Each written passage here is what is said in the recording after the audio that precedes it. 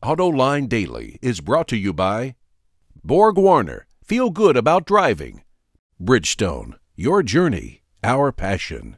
And by Dow Automotive Systems, improving durability and increasing design flexibility with Betamate structural adhesives at dowbetamate.com. Hello and welcome to a brand new week of AutoLine Daily.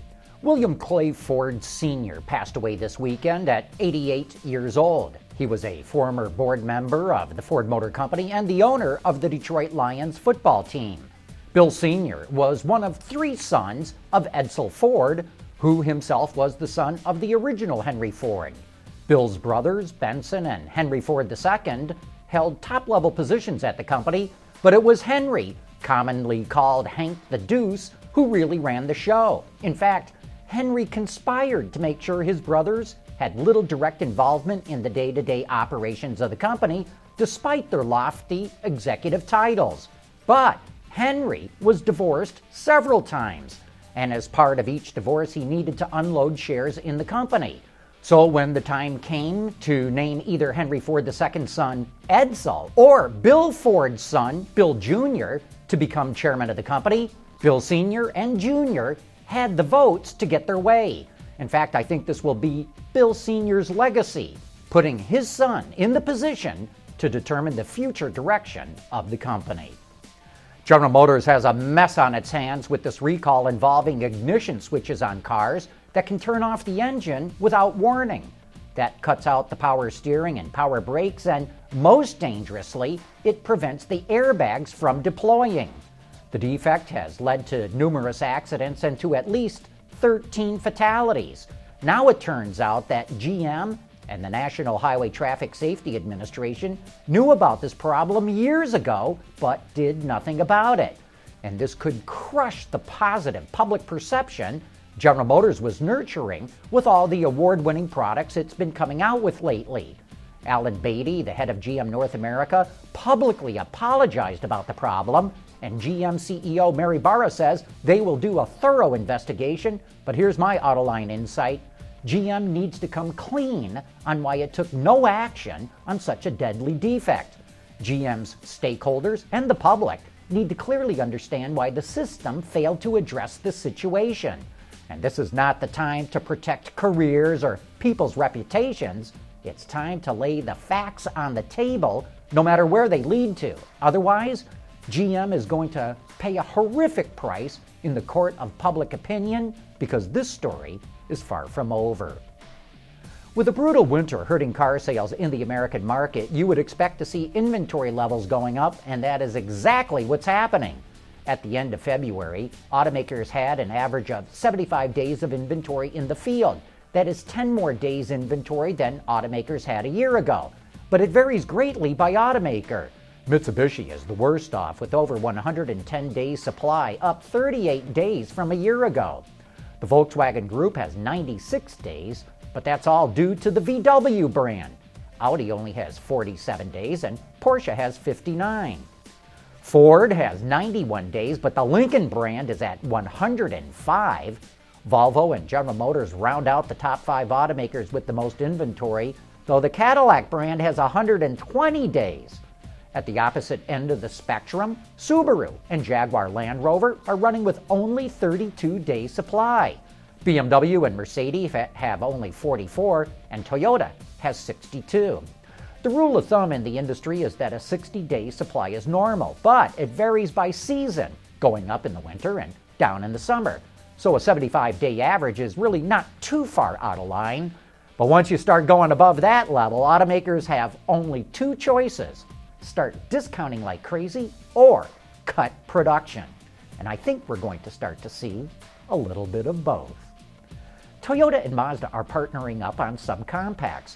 Automotive News reports that Toyota's next small car, which will replace the Yaris, will be based on the Mazda 2 platform and also use Mazda's Skyactiv powertrain.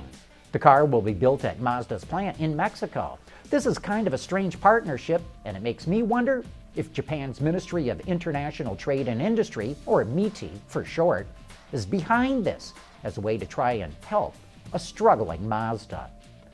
Since its introduction, the Chevy Volt has largely remained unchanged, and that could be a big reason why sales are starting to drop off. But help is on the way. Edmunds reports that the new version will be introduced next year. It'll be developed on a new front-wheel drive platform, but it'll feature a mild redesign that's not expected to look dramatically different.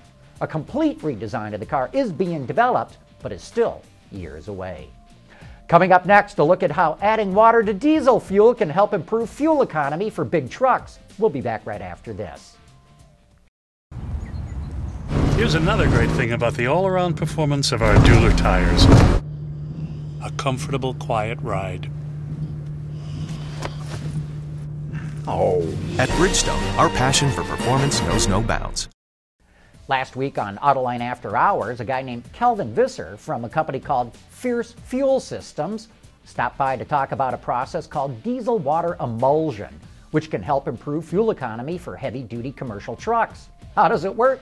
Here's Kelvin with the explanation.